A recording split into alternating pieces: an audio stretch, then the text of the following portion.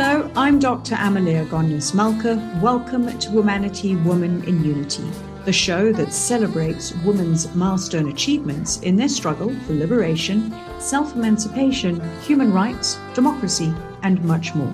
This is our final broadcast of 2022, and we use the show to share some of the lessons learned from female leaders about leadership. From Vice President of the Republic of Zambia, Mutale Nalulmango, the CEO of Clicks, Bettina Engelbrecht, and the CEO of Anglo-American Platinum, Natasha Viljoen. Our first guest in this feature is the Vice President of the Republic of Zambia, Mutale Nalulmango, who is also the Vice President of Zambia's ruling party, the United Party for National Development. Vice President Nalulmango shares how her life path has been navigated by the drive to fight all forms of injustice, whether it be social inequity, poverty alleviation, access to justice, and empowering women to occupy their rightful spaces. She also reaffirms that education is the greatest equalizer and reminds those that think education is too expensive to consider the cost of ignorance. Vice President, your career has traversed several spheres of society, from education to politics. You've served as Minister of Information and Broadcasting, and now you're the Vice President of the Republic of Zambia. So, starting with the political front, there are less than a handful of female presidents and vice presidents in the African continent. When did you realize that politics and serving your country would be such an integral part of your life? Thank you very much, Amelia. I can't answer that. It's very difficult for me to tell. When did I realize?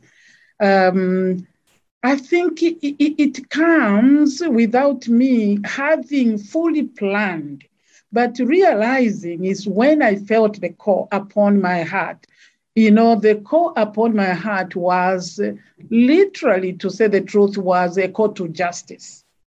The injustice of humanity, not humanity, of humanity is what drove me, has driven me all the way, like you have said, from a teacher, to a politician. Indeed, I thank God that I've had to run this race with the support of God Almighty and people around me. But to realize it's a daily thing. Every day I wake up, I realize I have a call of duty to ensure in my little space there is justice. But justice is such a vast thing. It comes in so many ways. And it is because of that, like you have said, that after being a teacher, let me tell you a little background. After being a proper villager, you understand real village life, walking without shoes, sleeping on a mat, or sometimes even a mat is better, on a sack. And I became a teacher. One of the injustices that I see is inequity in society. Basically, this was the basic injustice that drove me all the way. That as a teacher, I became a unionist because I thought something was wrong there. There should be some equity in the distribution of resources, whether it is in terms of wages or in others. So this is what drove me. And I'm not driven from outside. That's the problem. I'm driven from inside. So when people say, how did you come into politics? What drives you? I'm driven from within. I hate injustice. And I call this a call upon my life. So this is what I realize, and I realize throughout, is not to know that I'll be this or I'll do this, is to realize that my duty is to fight injustice wherever I am. Whatever effort I should put in is to fight injustice, to have the world indeed a little fairer than it is. So this is what I know about myself. And this is how I've come this way and reaching this far. Vice President, our program, Humanity, Women in Unity, is all about gender equality. And naturally, our conversation will highlight some important issues on this topic. Women occupying positions in government and serving as heads of state is significant for a number of reasons, whether that's about demonstrating the power of women in governance, that showcasing these women in their respective positions, they serve as role models for other women. Thirdly, gender representation is important in policy development as well as policy implementation. As a female leader, please, can you share some of your perspectives on the subject? It is critically important that we look at gender equity. It is very, very important. You know what I think of a woman? And I like your program. You say womanity. I would like to say, this indeed womanity is a man with an extra. That's what I say myself. We are extra. And therefore, we carry humanity. And developing a woman is developing the world. I think people have many sayings around this issue. And anybody who is playing with failure to be inclusive for women does not truly have love for humanity, because as women, we carry humanity. And therefore, when we are given an opportunity to be in these positions you are talking about, we should use every effort to improve, to help, to bring in more women on board. Women are different. You know, I read somewhere, a woman is a different type of a leader. He is a shepherd. And I believe it. The shepherd goes before the sheep. We feel every bit of society. We feel every bit of human being. We feel for the man. We feel for the woman. We feel for the children. We feel for the youth. And therefore, this issue, the SDG number 5, must be taken extremely seriously by this generation. Somebody made an analysis that in this COVID-19 era, nations that are led by women did far much better. So to occupy a position like this one I'm occupying must be taken seriously. Let us work together, like your program says, humanity. All women must come together to be role models when we are in these positions, that others would be able to say, I can do it. She did it. We are doing it because there were people who went before us.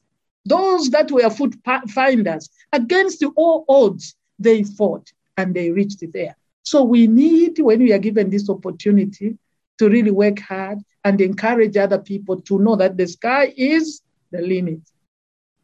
Those are some very uplifting statements. Thinking about the view of empowering a woman.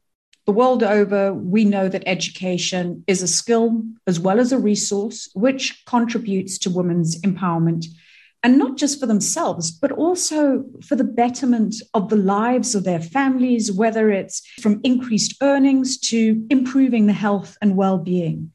You began your career in the education system as a teacher and then moved into the political space.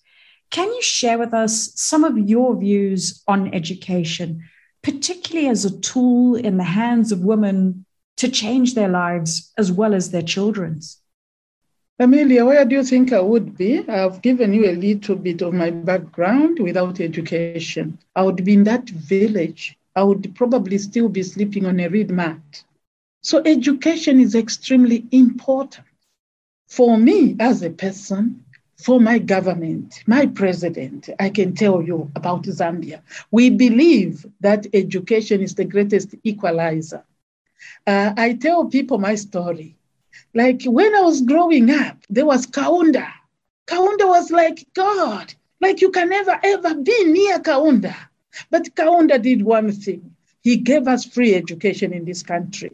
Because from where I come from, I would not have made it into where I am. But there was that free education. And because of that, I tell people, I was telling Panji is the firstborn of President Kaunda. And recently we were together. I was saying, oh, finally you, the son of the president, I can sit with you. And you probably stand for me. Can you imagine how sweet, therefore, education is? It is extremely empowering, greatest equalizer. Yes, somebody said, if you say education is too expensive, try ignorance. Because today, like you have said, Amelia, doctor, what you have said is so true. Same food given to a mother who has gone to school and a mother who has not gone to school, the difference will be seen in the way they look after their children, in the way they feed, because of that little extra. Just that education makes a lot of change in the perception of things. Education is extremely empowering. You are talking of looking after children. Because you don't understand certain things, you may expose even your children to more disease. And if there is more disease, then the hospitals, health system gets overwhelmed and the children suffer. Why not to spend on education? There is just so much in education. And I'll tell you, training as a teacher, doctor, is one of the best things I've never regretted. I taught 25 years. Wow. You must have some incredible stories, success stories of children. Oh, yeah. That is the best thing when you see children and children prosper.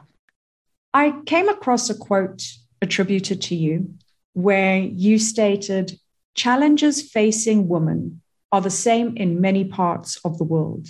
The key is to unite as a force against all sorts of gender injustices." So as we close out our conversation today, please, can you share a few words of inspiration that you'd like to pass on to women in Africa who are listening to the show? Wow, unity, indeed. Thank you for reminding me of that. I can't remember.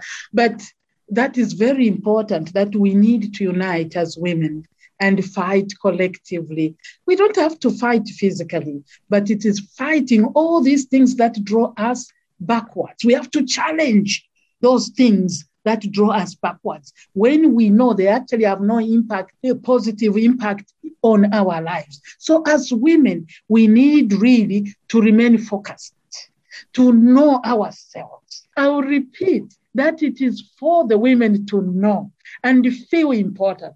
I'll say one thing I said, don't carry your womanhood like it makes you an inferior person. Womanhood actually makes you a superior person. Nobody should intimidate you. Nobody should use you as a tool. You are complete. Make your own choices. Don't let your choices depend on other people.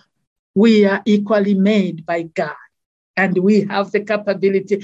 Girl, rise up wherever you are. The presenter said, the sky is the limit.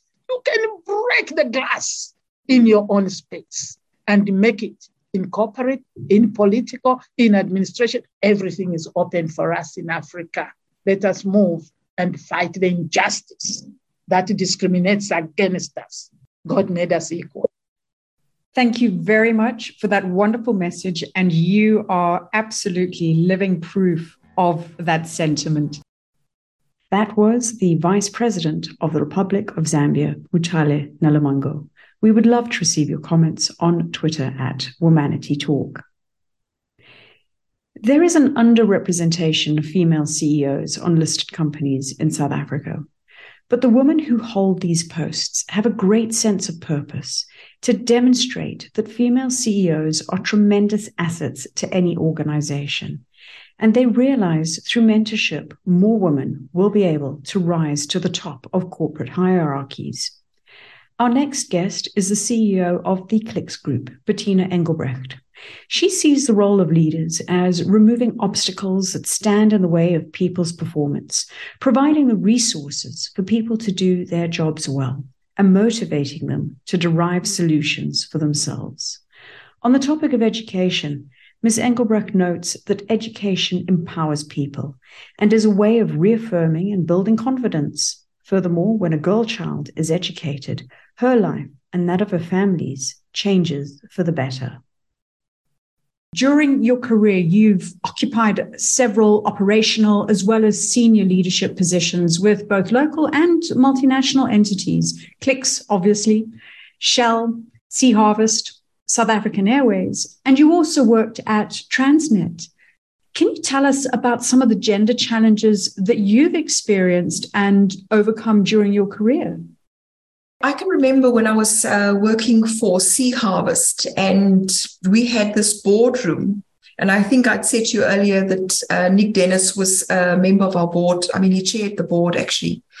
And when you're a female, because we are often so helpful, and I got up at one of the very first meetings that he and I were both in the meeting, and I got up to kind of go and get the tea ready. And he said to me, "Not you, I'm going to do that. Because what I want you to think about for a moment is that you mustn't automatically go to where you're expected to go." He said, "As the chairman of this board and as the chairman of the holding company, I'm going to practice service leadership. And I'm going to show you a different way that you can show up." And from him, I learned a very important lesson. Sometimes as women, we automatically go to the place that we've almost been acculturated to. Like, what is it that you've got to do to constantly serve? Nothing wrong with that. The difficulty is that sometimes people interpret that as that you are servile and don't necessarily think of you then as a contributor. The second bit is a lesson that I learned really from two of my previous CEOs. Louis Penzon, who was my head at Sea Harvest. In fact, even Dr. Benny Mokaba at Shell, but David Neal here as well. And that is about that you've got a voice. So very often as women, some of the challenges that we face is how do we cut into a discussion? What are those bridging phrases that we've got to use? How do we talk? How do we show up in that meeting? How do we have our voice heard in that meeting? And sometimes you start off with a very little low-level voice. I often find that women will say, "Sorry," it's like we apologize for making a contribution. Correct. No, you are so right. And I think it's about giving yourself permission, because most of the time when we are sitting in those meetings and someone else is making a statement or a question or a comment, we hear it in our own heads and we realize, but I was thinking that same thing. I was just too slow to get to the point. So a valuable lesson that I've learned is really the quality of your preparation before the meeting, to make little notes for yourself in terms of questions that you want to ask. And so that when you've gone through, the meeting, you say, well, there are a couple of questions or there are a couple of comments that I would just like to add to this particular discussion point. And so quality of preparation just enables you to perhaps be a bit more confident about making your points and having your voice heard within the meeting room itself. I wanted to ask you, from your perspective, you've got a lot of experience in HR. You've also got your legal background. What would you say are some of your go-to leadership strategies? First and foremost, I believe that everybody wants to do well. That's a basic belief that I've got. And so the role of the leader is to remove obstacles that stands in the way of the person achieving that aspiration of always doing their best. It's about encouraging them. And really, I was brought up in the Socratic method, where my father never gave us the answers. It was through the inquiring question that you were led to the answer. And so I believe very, very firmly that if you've got functional expertise within your organization, that you've got to understand the right questions to ask them so that they come up with the solutions themselves. So a really firm belief that people want to do well, a very firm belief that the role of the leader is to ensure that you're removing the obstacles, that you motivate people, and that you ensure that they are provided with the resources in order for them to do their job well. I must say as well, I'm straightforward. I don't think anybody needs to wonder where it is that they stand with me, but I'll do it with kindness, because I've always had a belief in everything that I do. I have to see in my engagements with the person sitting opposite me as though this were my mother or my sister or my brother. And so when I reflect on how did I treat people, even when it's a tough conversation about exiting an individual, how do you maintain dignity for that individual and respect for that individual through the process? And so I have, for example, found that there have been many people that I've exited. I've maintained relationships with them. And to me, that's the surest example that people have understood that it is never personal, that it is always ultimately about what's in the best interest of the organization and in the interest of that individual, because sometimes people are just not in the right job or within the right organization. Given all of your experiences across both local, multinational organizations, What are some of your views about how we can improve the number of women in decision-making roles? So I think that's an interesting statistic. So let's just look at the differences quickly, because I think that's where my answer is going to go to. When you look at it, you'll see greater representation of CFO women than CEO women. So, what's that reason? First of all, there's an objective professional registration for CFOs, to become chartered accountants. So first of all, the issue of does the person have the skill? That question no longer applies actually if you're a CA, because you've got a professional body that ensures that the standards are all met. The second thing around that is I think that there's a very clear path for women within the CFO route, if you will, in terms of career progression. So the first I will say is make sure that you've got a quality education. The second bit is make sure that wherever you're going to be going in your first, second, and third jobs, that those are reputable companies. Because very often you find yourself in a company that you really wish were not on your CV. Now let's come to CEOs. In South Africa, and why I start with the CFOs, many CEOs are coming from the CFO career path. So that actually augurs very well for the women that are already CFOs in organizations, because I think that they will almost have an easier path to the CEO job than someone like myself has had. The second one that I was going to say is that women must put up their hand for projects. They must, I think, within organizations, be willing to move sideways. Sometimes don't just stay within your functional area. The other one that I was going to say is that in my career, even though I've been in HR for most of the time, actually I've had such varied projects that I've worked on that builds your skill set. So skills sets aren't just built, or competencies in a linear fashion. I go from one level to the other level. Look at broadening your competency set. Look at adding value. So that's probably what I would have said. I also would have said, if you looked at us a year ago, we were less than 3. When I looked at it, I think June month, we were already 5. So you can almost say there's been a tremendous improvement. And I think that the more of us that there are, the more we provide a signal, if you will, that if we really are successful, and I speak to my fellow CEOs from time to time that are female, and we've got this great sense of purpose of being successful, but doing so in a way that is supportive and doesn't denigrate other people. Because we've got this view that says we understand that we are here to represent, that women can do the work. And so we almost have this purpose to really be great at what it is that we're doing, to be able to show that the woman CEO can be a tremendous asset to any organization. So I think that the progress has been incredibly slow, but now for the first time, you actually see at the listed company level that there are female CEOs being appointed. And that's going to create tremendous, I think, opportunities for other women to follow in our suit. Lastly, as we close out the discussion, please can you use this platform to share a few words of inspiration or motivation with women who are listening to us? I was reflecting as I was driving the other day, and I had this thing about, about all of us are women of worth. We actually human beings of worth. And so we really have to believe in ourselves. First and foremost, is the thing that I would say. The second one that I would say is that wherever we are, if we can be kind and supportive of someone else, when we have got no benefit that we can realize from that, I can assure you that will come back in different ways in your future. When you are least expecting it, somebody will come forward and they will help you when you need the help the most.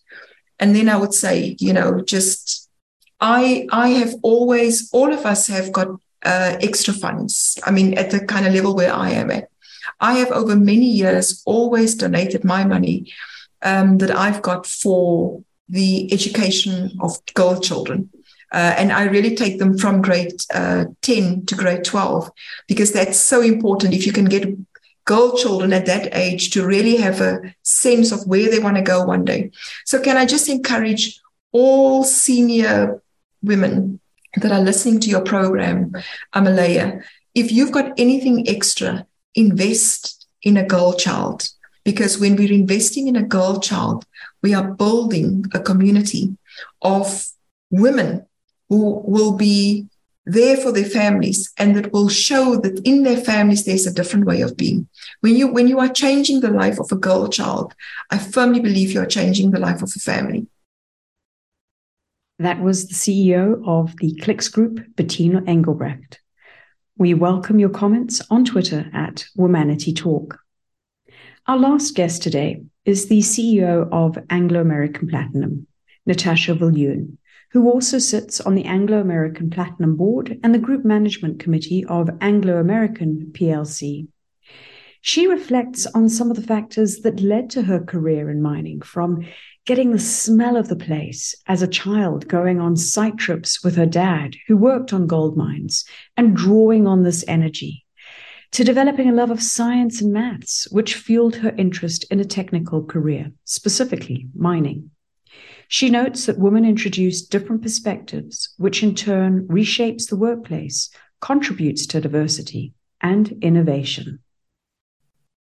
Your career has spanned several countries, addressing mining of minerals, metals, as well as platinum group metals, which are used in many industrial processes, technologies, and commercial applications.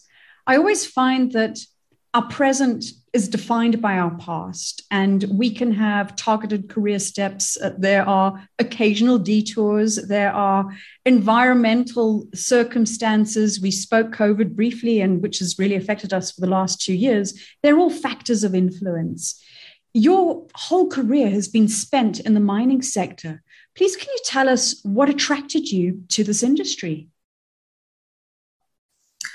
Amelia, as you rightfully say, there's so many influences in your life, and I think the first big influence in my life was certainly my parents and my father, who worked as a hoist driver in the Northwest Province in a gold mine. And growing up, I had many opportunities to spend some time with him accompanying to work and really I often talk about the smell of the place, a little bit of the ore coming out from underground. And I think there's an energy that stayed with me in those visits that really interested me tremendously. The fact that I loved math and science at school, also that technical side, really triggered my interest in a more technical career, and with that mining presence and opportunities, obviously bringing them together. I think there's been, through my career, many other influences, and I think there's so many people that I should be grateful for in giving me opportunities through those, through the period of time. There are, in my family and my husband specifically played a very big role in influencing how I look at my career and how I balance being a mother and a wife with having a professional career, but equally had some key mentors in my life. And I feel truly privileged to then get to a point of being appointed as CEO of Anglo American Platinum, where I have the opportunity to lead and work with some of the most talented and resilient people. And they are probably some of the most influential people in my life. Early on in my career, my father told me, just after I finished my engineering degree, that do not think you know anything. You go and learn from the people who do the work on a daily basis. And those people continue to be the driving force for what I do and being the biggest influences in my career. Last year, PwC published a report on remuneration of executive directors, which I found incredibly shocking in the results. There was almost a 50% gap between median and upper quartiles. But then the point which I would say probably impacted on me the most was the fact that there were only 13% of executive directors classified as either CEOs or CFOs of being women. And I think, quite frankly, that's alarming. What are some of your perspectives on how we can improve the number of women in decision-making roles at large corporates? I think a very valid question. And when we, Amalia, we, for starters, have targets to help us drive and focus with career development for women in the workplace. So it's a topic that we often discuss. And if I look at my own career, there are pivotal points in my career, and it was typically around when you have small children in the house, or where you have interesting family dynamics that you need to maneuver through. And I were privileged enough to have a real good support system around me, because very often those phases in your personal life coincides with big growth phases in your career. And I've seen often how women then, without the necessary support, leave the workplace and never have the opportunity to step back, either because they feel they don't have the confidence to step back, life has moved on, or they just don't have the opportunities to, in job opportunities, to step back. So as companies, supporting women in that critical phases of how we balance between personal life and career development is really important. I think we start to see a shift in a balance between in partnerships, in personal partnerships, between what partners do to support each other in careers. But I think as business, we cannot just assume that would be present. And we need to look at ways to help women to get back into the workplace, or to help them in a way to continue to develop their career. We're not very good at this in our workplace, but in a previous role, what we have done is to allow women, when they go on maternity leave, to come back in role share kind of roles, to allow them to come back part-time and really step through that earlier phases without losing an opportunity to continue to grow and learn. I wanted to ask you about some of the factors that you consider have contributed to your personal success. Some of our guests have spoken about values, faith, a particular person. Someone once spoke about the fear of failure as being drivers to their success. So could you share with us a few of the key drivers to your success?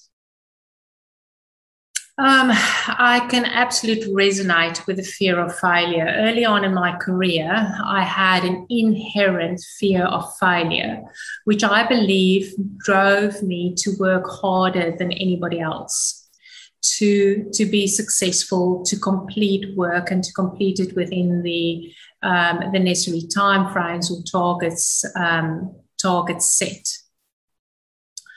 As I continued in my career, though, somebody once said to me, it was a coach who said to me, it feels like you've got concrete on your feet.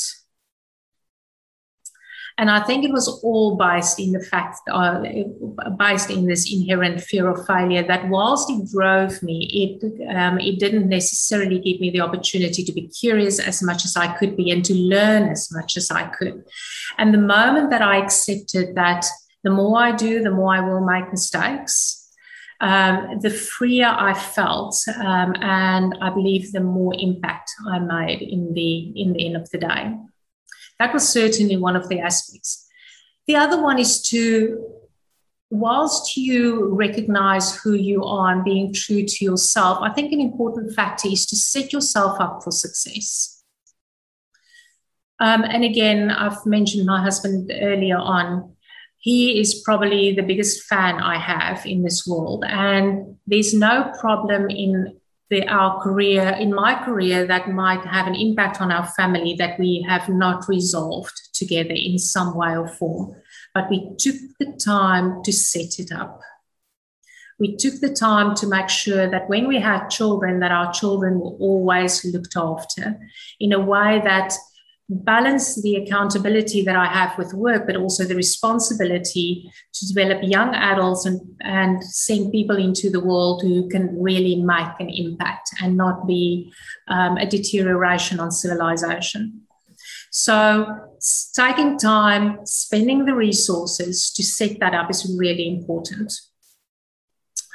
And then to continue to build a network of people around you who are always more clever than you are.